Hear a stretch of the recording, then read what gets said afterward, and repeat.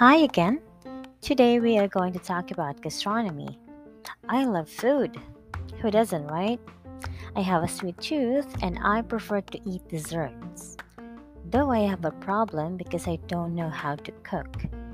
It'll be a challenge for me to survive because the food prices are getting high and my time for food preparation is getting low.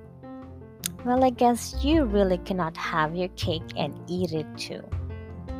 I don't know what I'll do if I want to eat chicken adobo or rellenong bangus.